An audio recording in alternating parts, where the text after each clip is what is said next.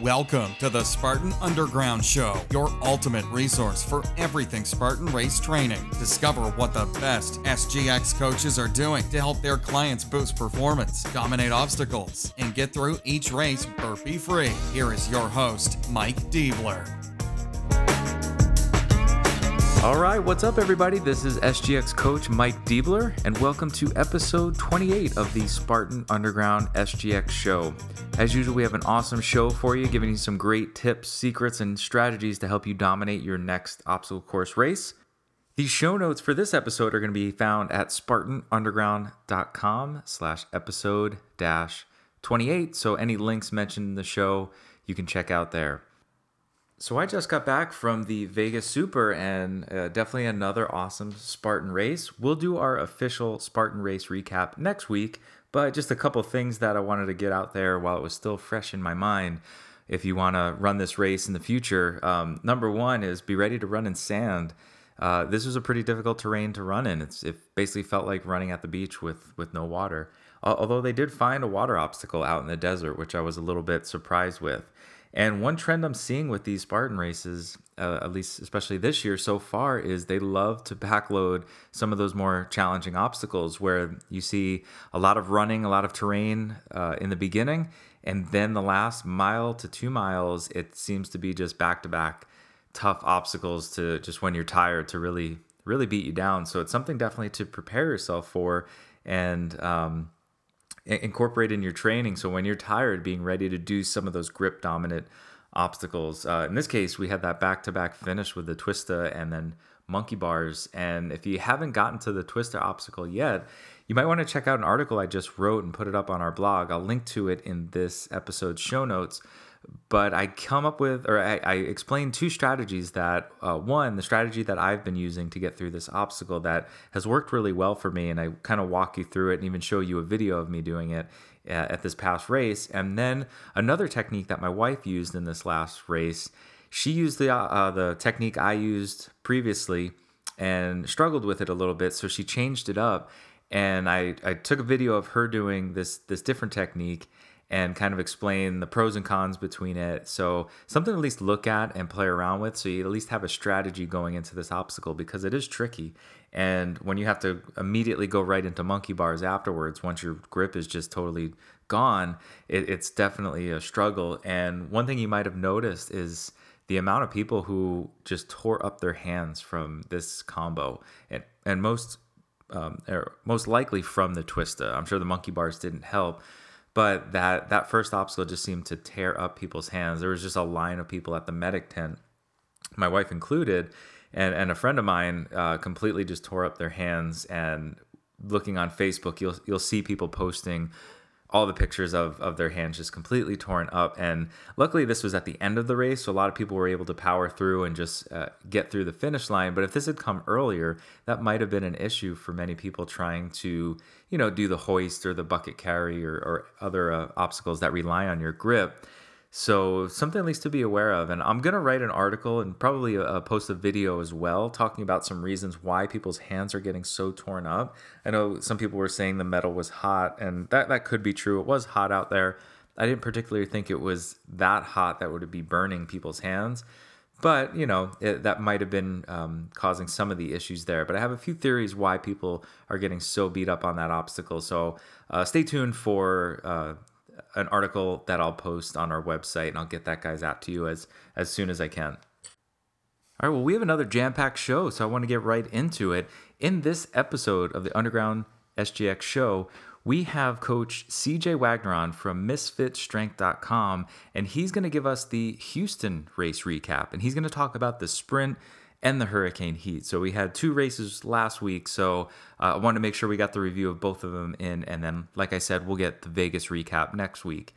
In our research review, I'm going to talk about a common household item to help cure those ripped up hands that you might have experienced from the Twista or any of the other obstacles. So we're going to talk about tea and how tea can actually help heal those hands faster so you can get back to your workouts, back to your training. We also have Coach Anne LaRue on. She's going to finish her series from last episode where she talked about one of her latest articles from Spartan.com, the 10 lies that everybody believes about dieting plus 5 truths. So she talked about some of the lies last time, and she's going to finish off that series this episode with the truths. And then finally, we have in our SGX Coaches interview, I have on Mark Barroso from BarrosoFit.com. He's going to talk about his background and actually how he went from an athlete to a journalist to a Spartan coach, which is kind of a unique series of events for him. We're also going to talk about how his background in bodybuilding, and that's mainly what his type of training involves. And he does Spartan race training on the side. So he gets a little bit into his new training and nutrition, which might be different from some of the other things you've heard on this podcast, where a lot of people are talking specifically about training for Spartan races. And he talks about that, but he talks about how he's not giving up his traditional bodybuilding program completely, and he still embraces that, but just adds a little bit of Spartan training to it. He's also going to get into his experience doing the sprint hurricane heat combo, so doing both in the same day.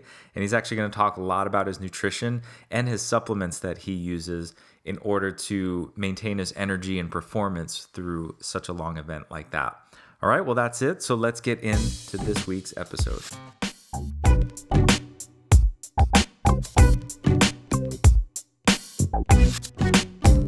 Hey Spartans, CJ Wagner here, NASM CPT based out of Houston, Texas, here to give you a review of the Houston Sprint.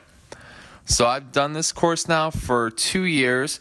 Both years it has been a very muddy course, lots of fun. Make sure that your shoes were definitely tied. If you know you're going into a course where it's going to be muddy, definitely tie your shoes. We saw lots of random shoes just stuck in the mud, people getting stuck in the mud, especially as they go on, as more people go through, that mud just gets thicker and thicker, and people just get stuck there. We had a lot of hanging obstacles. We had rope climb, we had the monkey bars, obviously we had the bucket brigade. This was definitely the flattest bucket brigade I've ever done. About 100 yards or so. So you're just filling it up, and you're going. No hills here. This is Houston. We are a flat city, so we make up for it by being muddy. This course also had probably the longest barbed wire crawl I've ever seen in Spartan. Made it a lot of fun. I prefer the rolling technique, where you roll for a little bit, switch, and roll on the other side so you don't get too dizzy. And this is probably the most that I've ever switched within a barbed wire. One thing that you definitely need to do to make sure that you can do some of these obstacles, some of these hanging obstacles, rope climb, monkey bars, is work on your grip strength. That's the one thing that I hear from so many people who just can't do this. I just can't grip these things. So one way you can do that is you can find some weights in your gym. This is what I have my clients do, and just grab them. I'll give my clients really heavy dumbbells or really heavy kettlebells, and we'll just walk around. Every time they have to set that kettlebell or dumbbell down, they'll do 3 or 5 burpees. This will help your grip strength, and it'll help deter you from setting that weight down as much as possible. Another way you can do it is find a bar and hold on to it for as long as you can, each time trying to increase that time. Another thing you need to do for those kind of obstacles is you need to work on your back and shoulder strength. This one's simple, especially because it's body weight. You need to be able to work with your body. One way to be able to work with your body on the back is simple pull-ups. Now, pull-ups don't come easy to everybody. One way you can get started, you can find a bar, you can find maybe a TRX suspension strap, and you can do body weight rows. That will still strengthen up your body, the back there, and get used to your body doing these kind of movements. And they'll greatly help on those kind of events. Now, after I did the sprint, I stuck around, and I later did the hurricane heat. The hurricane heat was with Crypteria Dylan. He did a great job. One thing he did right off the bat was he just had us go through rolling mud. So right from the get-go, we're wet, and it's been raining all day. People are trying to stay dry here. we just got wet right away.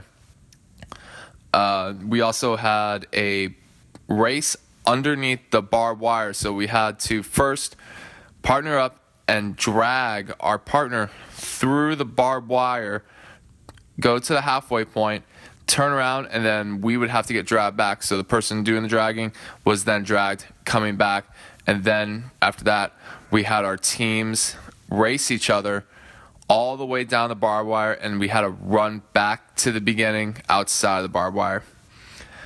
This was a unique hurricane event because of all the mud and the rain that had happened that day.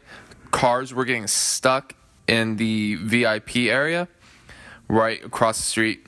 So what we did as the hurricane heat is we had to then go to the VIP and help push the cars out. This was a great learning experience because you're just learning how to work with complete strangers that you don't even know. We all grew together as a team. Right now, we have a Facebook group that we are talking together now, and we are actually looking to plan on doing more hurricane heats in the future. I know some of them are going to be doing the Hurricane Heat 12-hour in Austin in 2 months. I wish them the best of luck. I won't be able to do that, but good luck to you guys doing that 12-hour. All right, thanks for your time.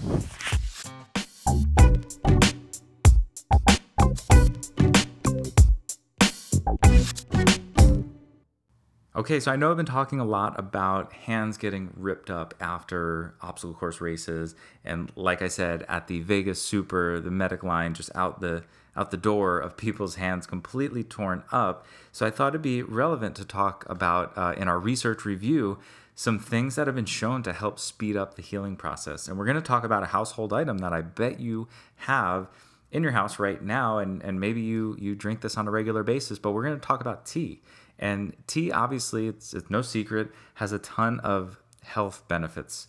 And hopefully you're drinking tea on a regular basis. But tea has been shown to fight cancer, to improve longevity, to leads to cognitive enhancement, performance enhancement, and lots of other things. And we're going to actually look at not at drinking tea, but we're going to look at actually putting tea on your body.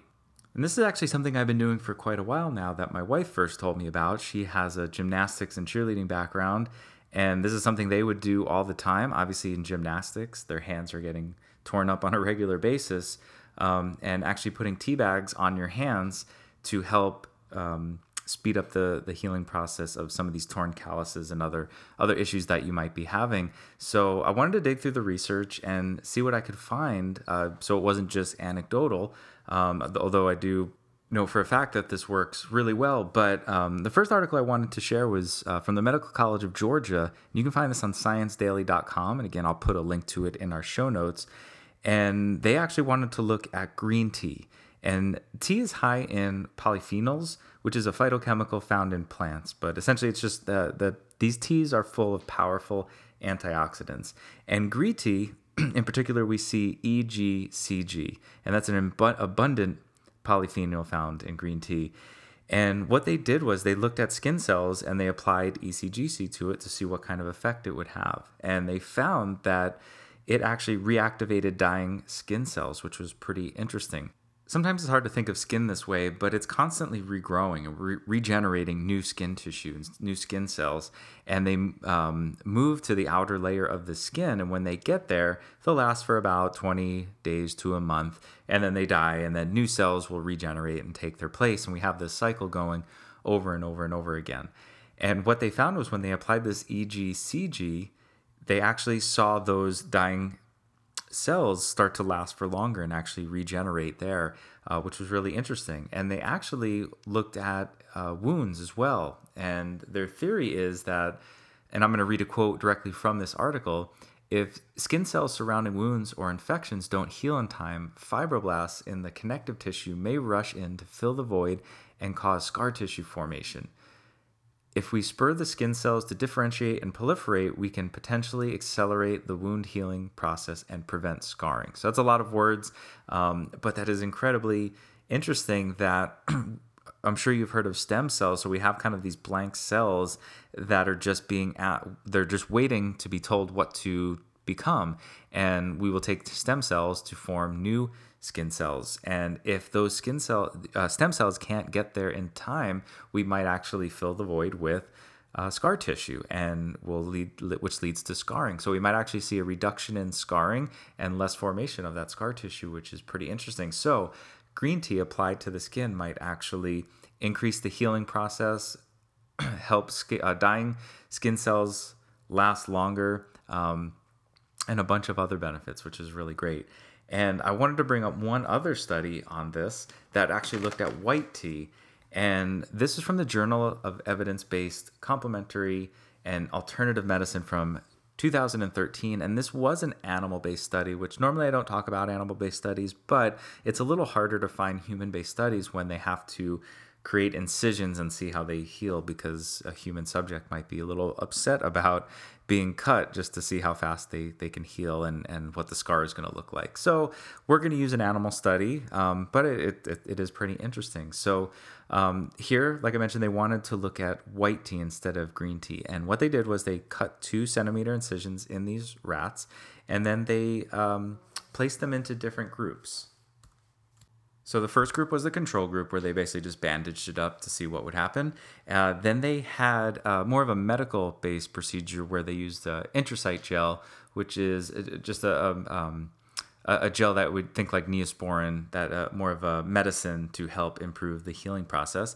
And then they did 2 white tea groups, where one they applied 100 milligrams of the white tea extract, and the other group they added 200 milligrams. And they wanted to see how the healing process resulted from this. And after 5 days, what they found was in the control group, they saw about a 45% recovery process or healing percentage. In the intrasite gel, they had a 60%.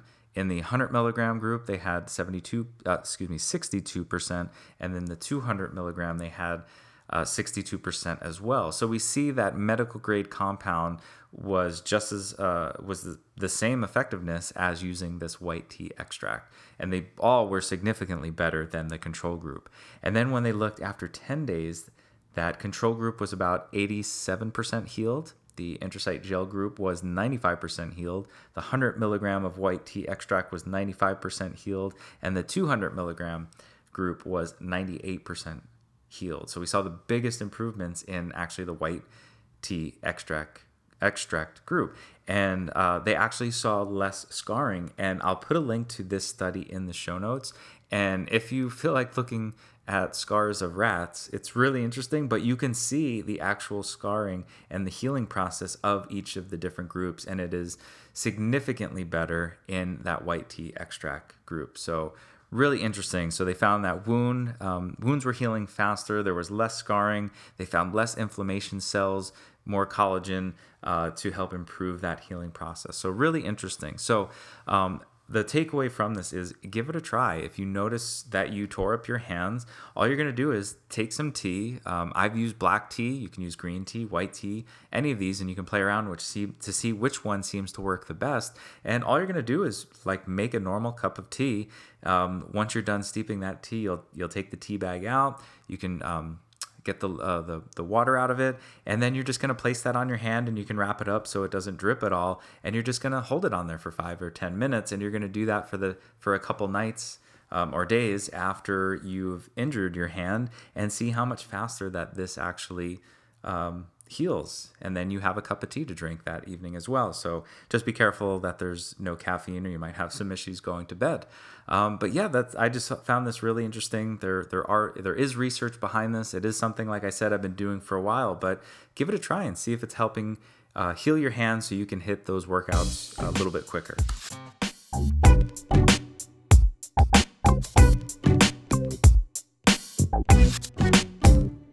Hey, what's up, Spartans? SGX coach and registered dietitian Ann LaRue here to talk to you as a follow-up to last week's episode when we talked about lies that people believe when it comes to nutrition. And this week we're going to talk about truths. And what I decided to do for this week is get a little bit more specific into one truth, because I know everybody that's listening is really looking to improve their performance through many aspects and all the great coaches and guest speakers that Mike has on. So I wanted to make sure that today's snippet into nutrition was really worth your while. The truth I want to talk about today is fueling for performance, and how if you don't really know what you're taking in, then you're not going to see the benefits that you could. A lot of people try to eat right, and they try to fuel based on what they've read here or there, and that's great, just in the same way that any running is great for you. But if you're not running with a periodized plan specific to your race schedule and using your heart rate as a gauge, you're not going to get the best results. And the same thing is true with nutrition. If you're not eating based on your specific needs in the ratios that you need based on your daily training plan, and you don't also know what your calories are made up of, meaning grams of carb, protein, and seeing how many healthy fats you're getting in, then you're not doing everything that you can to fuel your best performance.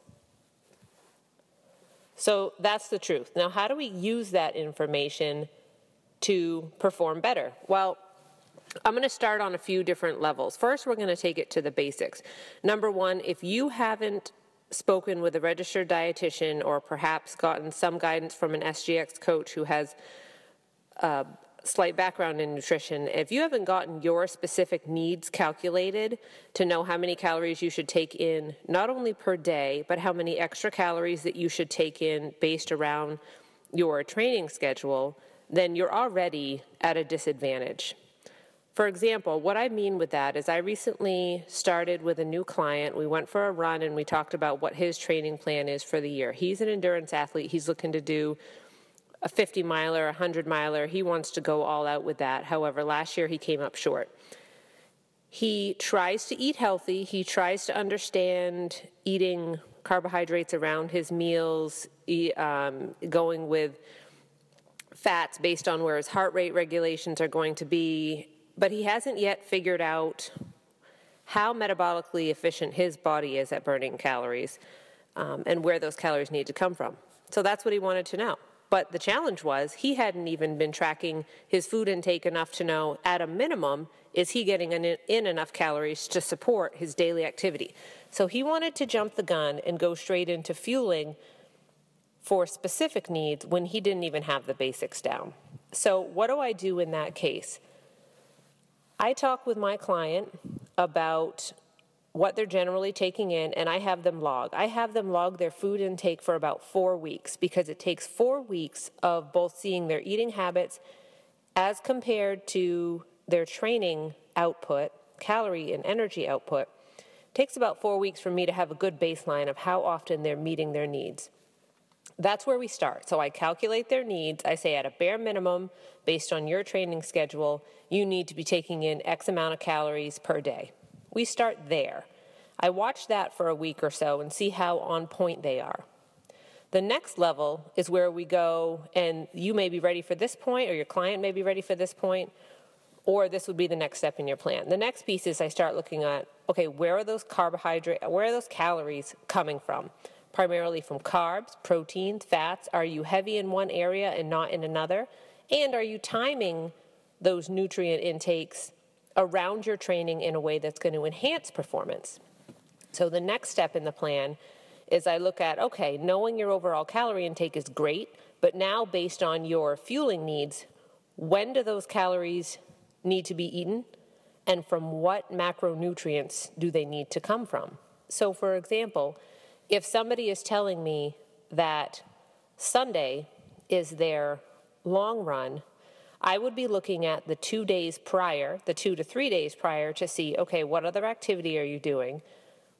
How many calories do you need? And how are we building your macronutrient intake leading up to Sunday's long run? From there, we would decide how many grams of carb versus protein versus fat that those calories need to come from.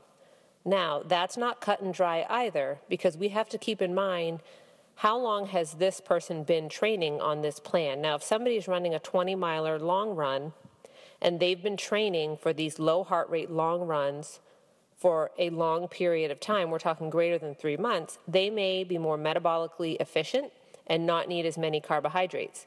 However, if they're new to this, first of all, I would be telling them, let's not even run 20, that's way too long. But based on how well they've been doing heart rate training, they may or may not need more calories from carbohydrates. And we would have come up with that idea in the weeks leading up to this plan, right? From there, once we establish his basic everyday training needs based around his plan, we can then get to the more specifics of, okay, race day fueling, 24 to 48 hours prior, then during the race nutrition, and then the refueling so he can be strong the next time. So we started very basics, we built into more specifics, and then we got into the nitty-gritty. And we're constantly tweaking these because every 6 months to a year that he runs and races, his efficiency and his meal patterns may change. What he can tolerate may change. We may need less nutrition overall to support, or if his training plan is getting more intense, if you're somebody that did, 1 race the first year, 3 the next, and 6 the next, and all of a sudden you jump to 10, your training plan and your nutritional intake plan really need to change with that. And that may not mean I'll do the same thing, but I'll do more of it. It may be a completely differently tweaked plan. So constantly working with a trainer, constantly working with a dietitian or an SGX coach with a really good background in nutrition could be that difference in your performance in your races over the course of the year. And that's the truth. For more of my truths, definitely take a look at the blog that's in the show notes, talks about 10 lies and 5 truths that everybody believes. And for more on general nutrition as well as fueling for performance, check out all of my blogs on Spartan's webpage. Ready to learn your specific needs? Check out my Facebook page link in the show notes and contact me directly. I do one-on-one assessments to evaluate your specific needs, complete with a spreadsheet of all of that broken down, and then I do weekly monitoring of your food logs and journals, and we can help critique a plan just for you. Reach out anytime.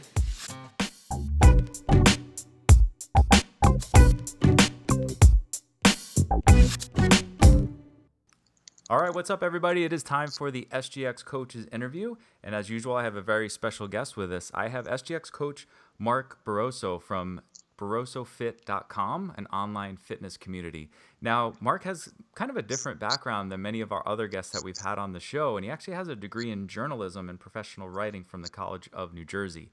He's a certified personal trainer, SGX coach, athlete, fitness model, and professional journalist. And you may have seen some of his articles in magazines like Muscle and Fitness, Flex. He's also a contributor to Men's Health. And he's currently, on top of being a coach, a freelance journalist and health writer. So Mark, welcome to the show. Thanks for having me, Mike. Yeah, I'm a fan of Spartan Underground for sure. So this is a pleasure. Awesome. So let's get started. Just in case our listeners haven't heard of you before, kind of talk about your background a little bit, how you went from getting a degree in journalism to more the fitness track and eventually Spartan racing and training. Sure. So let's see. In high school, there was a class called journalism, and I took that class, and I didn't think, that would be what I wanted to do in college per se, but I have always been into writing. Like even when I was a kid, I would, this is like middle school, I would write in a journal just for fun. And part of that might be because I grew up without my father, so we don't really have a good relationship, my father and I. So I didn't really have anyone to talk to. So I would write down my thoughts on my own. It was very introverted in that sense at home. Of course, I'm outgoing in person.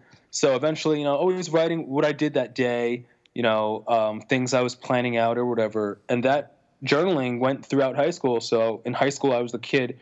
This is like a hard copy journal, like a notebook, right? So in high school, I was a kid with the journal, and then other people would write in my journal, like little notes or draw things.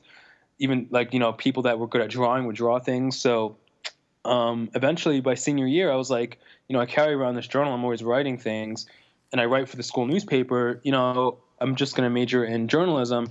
And I played football in high school, and I only played from sophomore year to senior year. And I got kind of good, I guess, and I thought I would play in college, and I chose the College of New Jersey. I liked the campus, and I thought I would be able to get playing time on the football team. So that's where I went to school, and the football thing didn't work out. So I actually quit the team after 2 years.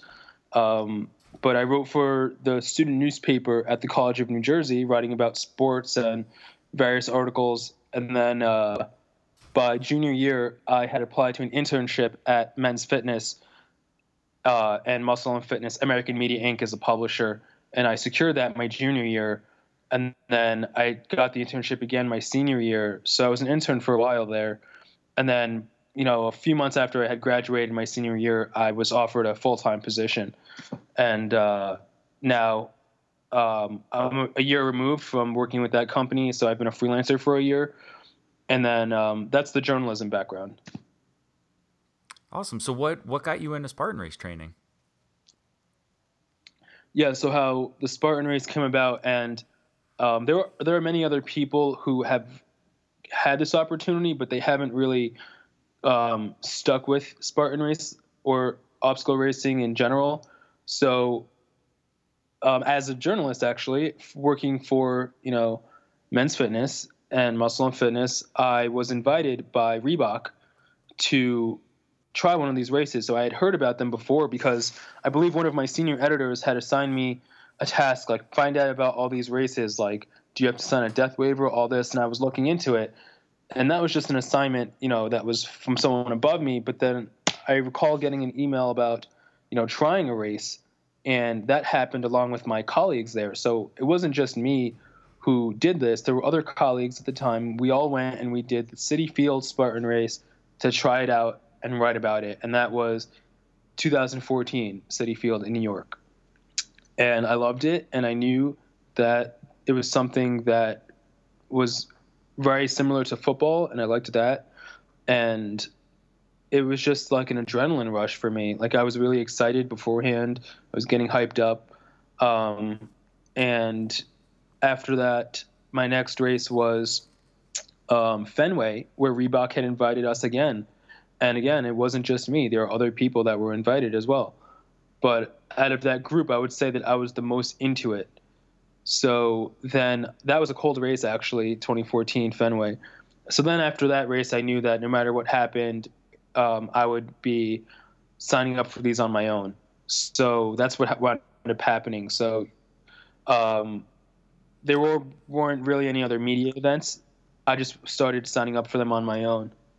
I always love asking how your first race, how many burpees did you have to do, if any?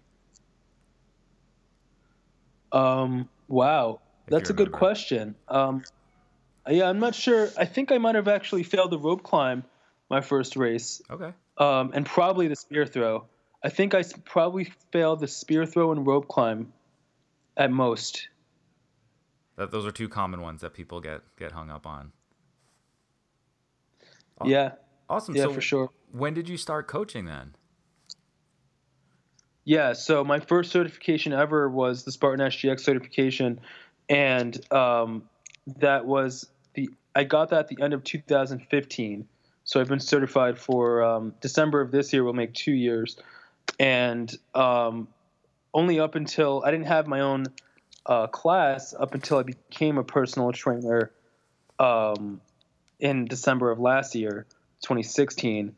So I had the certification pretty much for a year without much practical use, in the sense where, aside from just working out with my buddies and setting up little circuit training with them, I wasn't using it really on a client basis until recently. But I got my NSCA, National Strength and Conditioning Association certification in December of 2016. So, but I will say that the Spartan SGX certification, aside from just having, the practical use in the gym, it's a really good networking tool for sure. Like, because Spartan sends you emails sometimes, like just to coaches, and also like having access to that Facebook page, the workshop alum, and of course meeting great coaches like you. Oh, thank you. And I think it's pretty cool that how this kind of started, where the Spartan program was actually your first certification, and now your background is growing off of that, which is awesome. And you have a lot of practical experience to go with these certifications. And that's kind of why I wanted to bring you on here and talk about it a little bit. So you were on our last episode giving the recap of the Greek Peak races. You did both the sprint and the Hurricane Heat. And there's a couple of things I wanted to bring up because we talked about that race, and I thought you had some interesting things to prep with it that I know our listeners might find handy. So I wanted to talk a little bit about supplements because I know that's a topic that many people are always inquiring about, which supplements work, which don't. And I know you don't recommend supplements to replace a good training program and a good food program, but you had some things that work really well for you. So I want to talk about some of the things that you find working for yourself, especially. And let's start with, you did back-to-back races. So you did the sprint, and then later that evening was the Hurricane Heat. So that's tough to do two pretty intense races, especially in the cold weather, back-to-back. So walk us through your program a little bit for that. Program in terms of training or in terms of nutrition? Let's start with the nutrition and supplementation that you would use for that. Right. So I have a whiteboard in my office at home. So I literally wrote on the whiteboard, just because I did this for Palmerton, I was basing it off Palmerton. For me, this was Palmerton, the cold version. So, which is funny actually, but that's true. That's how I planned it. And for Palmerton, I wrote down on a whiteboard, and it helped me. I wrote down the supplements I would take between the events, and even before too. But before is it's hard to stick by because you're rushing or whatever. The between though is what I actually, in Palmerton, what I did in between was I just took a nap in my car. It was so hot that I didn't even feel like going back to my hotel. There wasn't much time. So I took a nap in my car, but I looked at my phone at the picture of this whiteboard, and I was like, oh, okay, you got to do this, you got to do that. So then I thought that maybe I might have to take a nap in my car again for Greek Peak. So I took a picture of that whiteboard, and I didn't follow it to the T. I didn't need to, because luckily between the Hurricane Heat and the other way around, between the sprint and Hurricane Heat, I did go back to my hotel, so it wasn't that much of a rush. I had more time. But basically the morning of the race, the week leading into the race, I take X Endurance, which is X Endurance Extreme Endurance, which are just some pills that have calcium, papain, which is the main compound in papaya, which is an anti-inflammatory, magnesium, potassium, selenium, chromium, black pepper fruit. So just basically to load up on some electrolytes. And then, again, it's not immediate energy. It's more like loading up on electrolytes. I always take turmeric, like pretty much anytime I'm sore, or sometimes even daily. So that's, and I don't just buy turmeric. I buy, I don't know how to pronounce it exactly, but curcumin, the main compound in turmeric, which is a plant.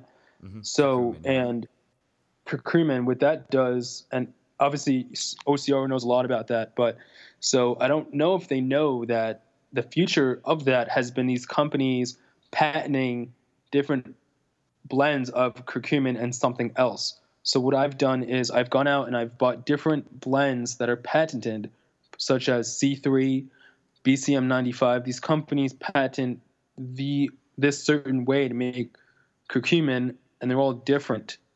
So not all curcumin is the same. So I play around with these different patents. Yeah, and I know one time they found that to increase absorption, you'll find the combination of pepperine, I think it's called, or pepper basically. So turmeric and pepper is a good combination to increase absorption of it. Yes, that's true. However, I think there was recently a rat study. I didn't look at it. I just saw it on Reddit one time that actually said the opposite, that it doesn't help. But in humans, I'm sure it does help, because it's such a popular thing that bioperine, it's such a popular thing in supplements. It has to increase absorption. But anyway, so I took that the week leading in. So then one serving in the morning before the sprint of the X Endurance, one glucose energy gel, but that's right before the race. So glucose, GLUKOS. It's basically more electrolytes, but it's also sugar. And, this wouldn't be good for you to take just sitting at your desk at work. that's not how you want to get energy just eating liquid sugar, but they're packets, liquid packets, and the ingredients are water, glucose, potassium, sea salt. So it's got those electrolytes plus the sugar. So that's right before. And if you're running a longer event, this would be perfect for during the event as well. And it's water, so it's not a gel. So it's not like you need to drink water with it. It's already water. It just has all this other stuff. So that's like the timing wise, that's right before, literally like that's when I arrived. I took that. A 200 milligram caffeine pill, that's just because I have a high tolerance to caffeine, and it's a pretty popular supplement in the endurance community and even in weightlifting communities. So nothing too crazy. Like I don't take a pre-workout just to get me going. Same as drinking coffee, really. If you're just taking the pill, well, not really the same, but and then a half serving of Cellucor's Alpha Amino Extreme. So Cellucor has Alpha Amino, which doesn't have caffeine. The Alpha Amino Extreme has 100 milligrams of caffeine, but it only took half a serving. So if you add that to the 200 milligrams, that's 250 milligrams of caffeine, which might seem like a lot. But again, with the high tolerance, that's really only like 2 really strong cups of coffee, maybe a little more. And then the breakfast, I actually I stayed at the Holiday Inn Express, and they do complimentary breakfast. So I just had eggs, bacon, turkey sausage, some OJ, and unfortunately a cinnamon bun because I couldn't resist that. But yeah, so that was stuff. Okay, cool. And so everything you mentioned so far, so the X-Endure, the turmeric or curcumin, the glucose gel, the caffeine, the Alpha Amino Extreme, that was all pre-race. Is that correct? I'm not sure if I took the curcumin before the race, but okay. I know I took it between, and I probably had been taking it the week leading into. Okay. And that brand was Jarrow, Jarrow 95, and it's not really the brand that mattered. It's the fact that it had the I believe it's the BCM 95 patented blend. So, or it might be the C3. It's curcumin 95 by Jarrow Formulas, and that has the C3 complex, curcumin C3 complex. Okay, and I'll put links in our show notes to all of these different products. Not that, and I know that you're not endorsed by any of these brands. These are just ones that you happen to find work well for you, but just so people can see, at least look at the list of ingredients if it's something that they think might help with them. And I do want to mention too, we're listing what's working well for you. You're not necessarily saying, hey, everybody should be taking these supplements beforehand. This is just the protocol that seemed to work really well for you, and that's what we're doing right here. I agree, except on the curcumin part, because that's been researched for a while about being an anti-inflammatory. That can help pretty much anyone. There's really, aside from maybe some gastrointestinal issues, minor, there's been very little negative side effects from human supplementation with curcumin, just saying. Okay. But aside from that, everything else. Okay, cool. So that was all beforehand. Other than the turmeric, did you have anything in between races? Yeah, I did. So I brought meals to this race, and again, a lot of these things Spartans, they do already. And what makes me different, though, is that they actually train hard for these things. This is just a hobby for me. So I'm doing this as an insurance policy. They're doing it because it's part of their training, basically. So anyway, between the events, though, I brought 6 ounces of baked chicken, 3 ounces of white rice, and then 3 ounces of green vegetables. I ate that. And then also took 1 serving of SI Nutrients Max Endurance, which this is actually, it has NAC, which is, I don't know how to pronounce it really, but acetylcysteine or something like that. N-acetylcysteine.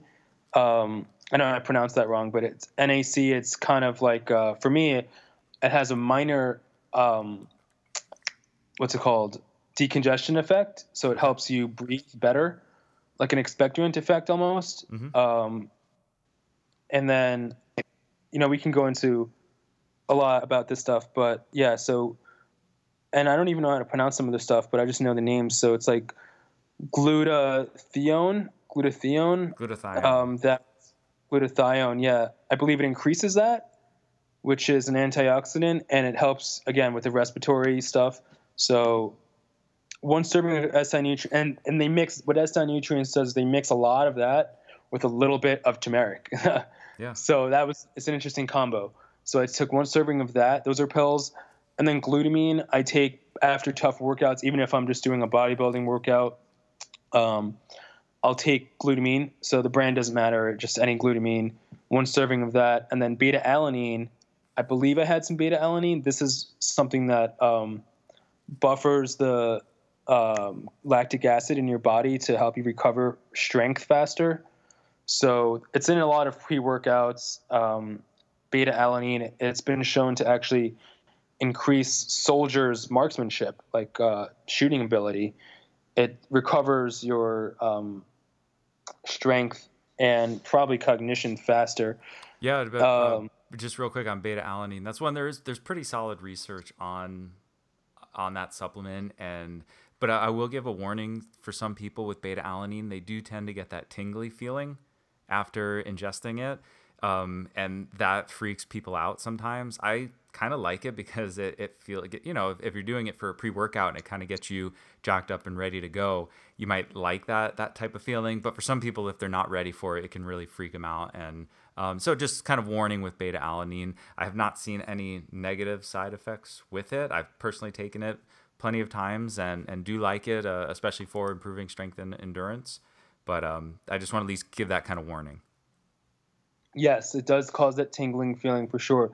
So one serving of glucose energy powder, so not the gel this time, but they make a powder that I believe it has similar ingredients, but it's just a little bit stronger, I think it is. So it's got, so again, GLUKOS. It has, so instead of the water as the first ingredient, it has glucose as the first ingredient, and then it has the potassium and salt.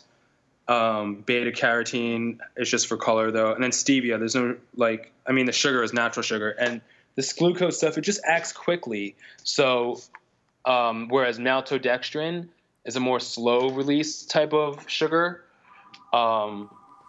it's great. It acts very fast. So one serving of that's just mixed with water, and then one serving of glucose whey protein powder.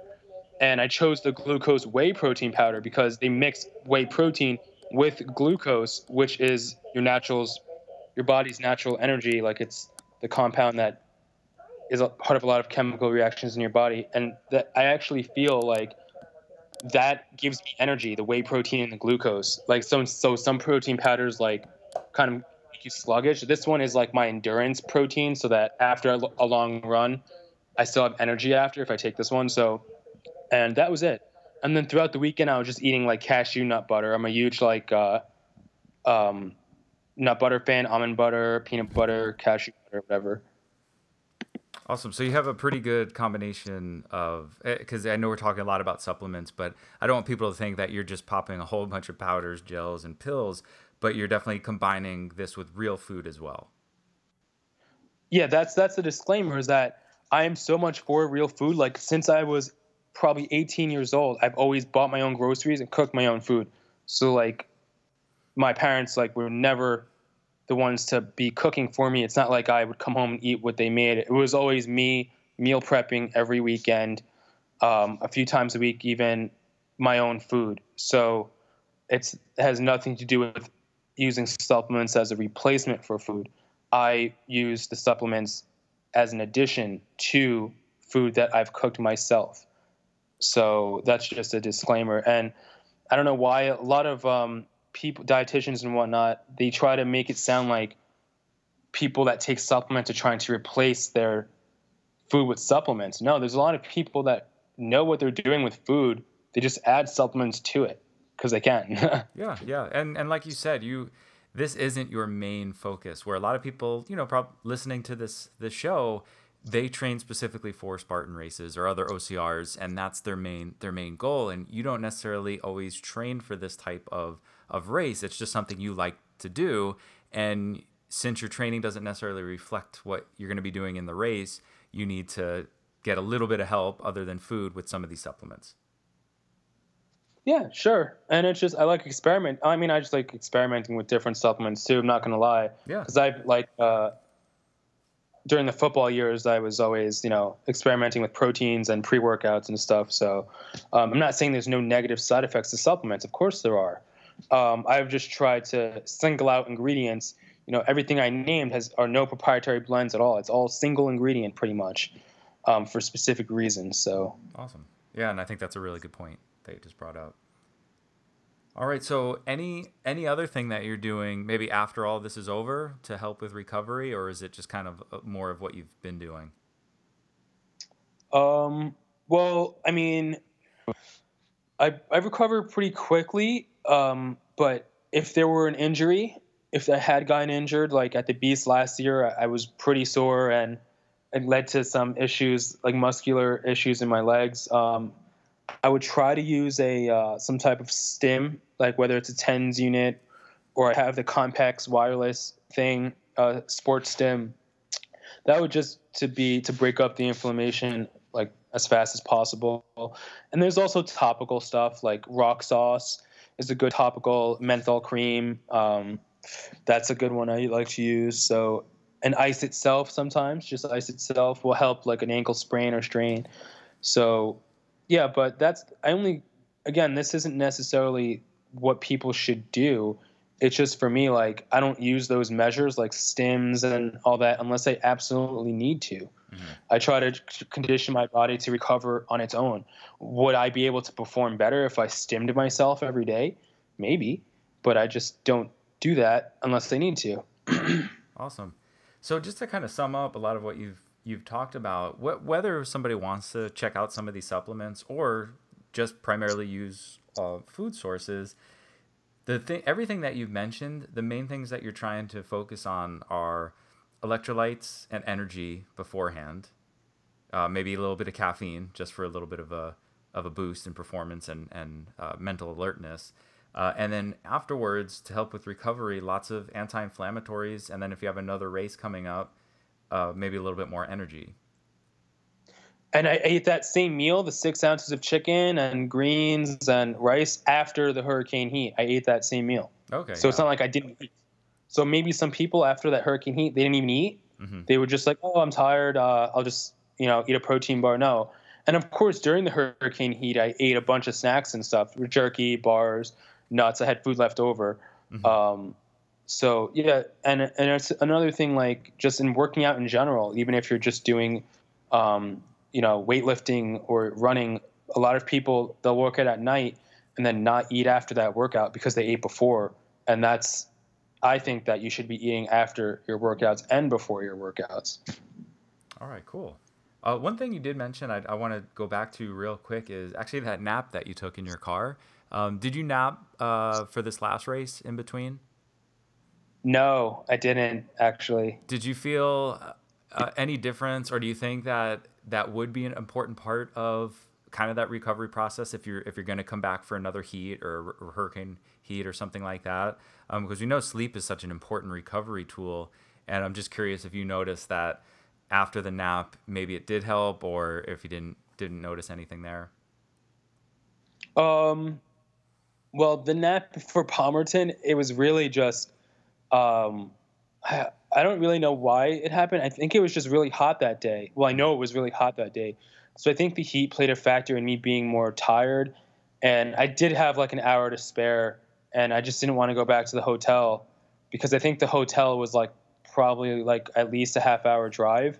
So it wasn't really a performance thing. It was more like just this was the most logical thing to do. But I think that I didn't need the nap for the hurricane heat because it was the first race of the year kind of thing. I wasn't really like going crazy with my training beforehand. And I had all this energy from loading up on all the electrolytes that even by the end of the hurricane heat, I still had a lot of gas left in the tank. So I guess that's another reason why I like to experiment with certain things to see how much energy I have by X amount of hours completed on my feet. Yeah, definitely. And it's just at least something for people to consider, that if you have some time to kill in between, a nap might be a good thing. And, be careful with it. We're talking like a 20, 30-minute nap or so versus like 2 hours where you wake up and you're going to be all sluggish and hard to get going again. But a quick power nap might be just what you need to help you recover for that next race. It could be, yeah. There's some literature out there about power naps with coffee beforehand, or like caffeine power naps and waking up more alert or something. Yeah. There's definitely some stuff out there. Yeah. Well, cool. Well, so just real quick, I wanted to go over barrosofit.com. What can people find there? So that is a website I made on Squarespace, and the main reasoning for that was a place where I can create my own content. That's my own. So a lot of the majority of content I create are for other publishers and websites. There is a small amount I create for my own blog.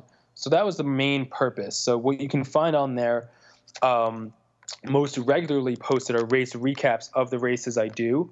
So last year I did 16 OCRs plus 2 GoRucks, and the majority of them have race recaps on my site, which is, I think, is a good resource for people in the OCR community. And you can also find some I was going to say articles about supplements, but I think there are some articles about supplements. Just some topics about fitness, some classes I've tried, maybe some fitness classes, maybe an event I went to. I wrote about some fitness events I've gone to. Really, it's more of a hobby, like the blog part of it. But if you look into the site itself, there's actually a lot of different things you can do. So you can pitch as a PR professional. You can pitch me there a story, and that's how I've written stories on the site from people pitching me there. You can contribute a blog yourself if you're an aspiring writer, or if you want to write a race recap, I'm accepting those. And then you can also sign up for a personalized, customized training plan through that site, which ultimately is a Google Drive document with specific exercises. And then I have links to movement, like the actual videos of how to do those movements. Right now, they're third-party links of sites I trust, but I also have photos and videos of me doing some of the moves. So there's a lot of different facets to it. All right, awesome. Yeah, and there are a ton of articles on there, and specific to OCR and Spartan race training. So again, I'll put a link to it in this episode's show notes so people can go check it out. Hey, what's up? It's Mike, and sorry to interrupt this interview, but there was a little audio glitch and it missed the question that I asked Mark, but I just wanted to let you know that I asked him a little bit more about his training program to finish up this interview. So that is where we're going to pick this back up. I would say, though, that, and this is more motivational, is that you do not have to be a runner to do that. And that's kind of like my message, is you don't have to be a runner or have a running background to do obstacle racing. So, I have been training like a bodybuilder for the majority of my life, and I still do train like a bodybuilder. And there are, elite bodybuilders that do these races. I wrote an article for Spartan about 5 people, one of them a professional bikini competitor who have done both bodybuilding and Spartan race. So it's not just for endurance athletes. Yes, it's a lot of running, but it's a lot of obstacles too. So with that said, I'll run on the treadmill sometimes or run outside, and then break that up every, say, 10 minutes with a bodyweight move. So like 20 burpees, 20 box jumps, Spider-Man push-ups. So I'll do 10 minutes of running and then break it up with a bodyweight move. Or I'll even do sprints sometimes where it's like a quarter-mile sprint broken up by a bodyweight move. And then I'll just repeat that for, if I was using the 10-minute rule, 10 minutes, then a bodyweight move. Maybe I'll do that during an hour run. Or if it was the sprint rule, I'll do 5 to 10 sprints, with supersetted with the bodyweight move. So I do mimic the course sometimes. It's not like I don't mimic the course in my training. I do. But there's other days that I just do strict bodybuilding, that's just because that's what I like to do in the gym. So I would say, mimicking the course, a lot of grip strength work. I haven't failed any upper body obstacles like in a long time. So like the rope, I just do with my arms. I don't even use the legs. I've never needed to use my legs. It's always all arms. That's because I have a strong upper body. So grip strength exercises would be farmer's carries, hanging from a pull-up bar, like dead hangs, and shrugs, dumbbell shrugs, barbell shrugs. And then, barbell squats actually do transfer to the mountain for me. When I get low in a barbell squat, sometimes I'll pause in the bottom of a barbell squat with not that much weight and literally just hold it there for like 5 to 10 seconds. And that makes me envision me climbing a mountain sometimes when I'm really digging deep. So there's little ways to use weights to mimic the course, and that's what I try to do. And even mimic the feeling, like when I train legs, it can be using machines, but I'll just play around with the reps to mimic the feeling I would have on a course where I'm pretty shot. So again, it's nothing that's like I've written down on paper and pen, which I do plan to do. I do plan to create a program in the future that's my own. But for now, it's just been, working out maybe 2 to 3 times a week, sometimes more, sometimes less even, and doing the things that I know are going to prepare me for a course. Awesome. So you still do that bodybuilding program, and then you just throw in, making sure you get some grip work, making sure you're getting some lower body strength and endurance in there, and then throwing in those treadmill runs with some body weight exercises to top it off. Yeah, I do jog outside too. So it's not like I have a bodybuilding plan, but if I took any week and I was like, this week I'm going to work out 3 times, I would split it into different body parts. So one day would be maybe chest and arms, the next day would be back, and then the next day would be legs. So, and then shoulders maybe the next week.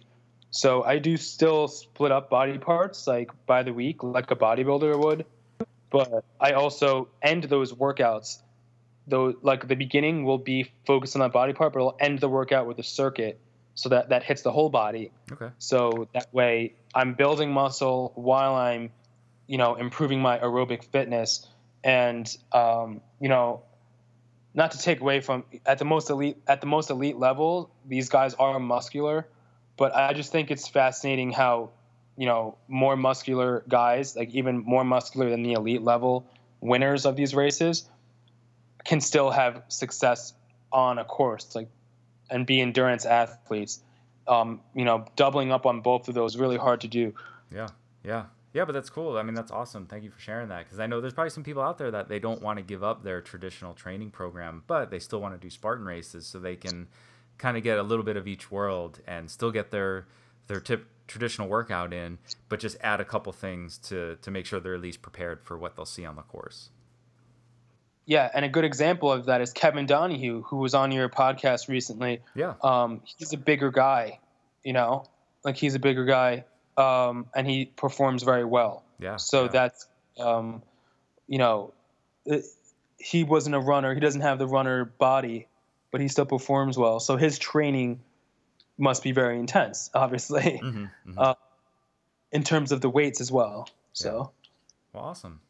All right. Well, I think we've covered a ton of stuff for our listeners to absorb and try and implement it as best they can in their program. But again, thank you so much for coming on, and hopefully we'll see you out on the course sometime. Yeah, thank you, Mike. Take care. It's still snowing out here in New Jersey, but hopefully it stops soon. Oh, I shouldn't rub it in, but I think it's 80 here in San Diego, so I don't miss that. Yeah. All right, that's going to do it for episode 28 of the Spartan Underground Show. Thank you so much for tuning in. I hope you guys picked up a few things to strengthen your training and nutrition program. Again, the show notes for this episode are at spartanunderground.com/episode-28. And if you did pick up a few things, I'd love it if you gave us a review. You can head over to iTunes and give us a 5-star review, or wherever you might be listening to us. We really appreciate any reviews you can give us. Thank you to all of our guests that we had on this episode. We had Coach CJ Wagner from MisfitStrength.com to give his review on the Houston Sprint, Coach Ann LaRue for sharing her part 2 on her article, The 10 Lies Plus the 5 Truths About Dieting, and SGX coach Mark Barroso on to give us some of his great insight and tips on Spartan race training. And I want to give a quick shout out to our show sponsors for making this show possible. First up is Designer Protein. For all of your protein needs, you can check out their products at designerprotein.com.